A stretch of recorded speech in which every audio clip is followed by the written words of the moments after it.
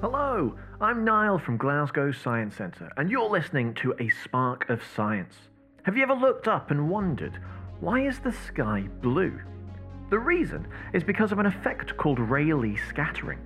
Sunlight makes a 150 million kilometre journey from the surface of the sun to our eyes, and before it reaches us, sunlight has to pass through Earth's atmosphere. This is the protective bubble of gases like nitrogen and oxygen that surrounds our planet and helps to keep Earth at just the right temperature for life. These gas molecules, tiny particles smaller than the eye can see, scatter the sunlight, bouncing it everywhere. Sunlight is not just one color. That white light is actually made up of all the colors of the rainbow. From red to violet, the different colors of visible light have different wavelengths. Red light has a long wavelength, and violet has a shorter wavelength.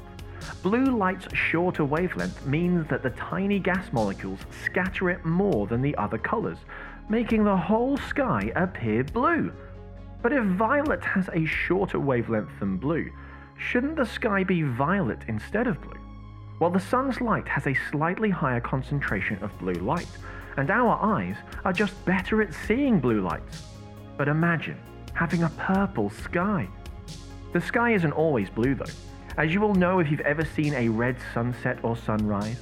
Because the sun is lower on the horizon, sunlight has to pass through more of the atmosphere. The shorter blue wavelength of light is scattered much more than the red, so less blue light reaches our eyes, making the sky appear red. I hope you enjoyed this spark of science from Glasgow Science Centre. As an educational charity, we want to continue keeping everyone inspired and engaged with science. You can get in touch with the hashtag A Spark of Science or find our Twitter at GSC1.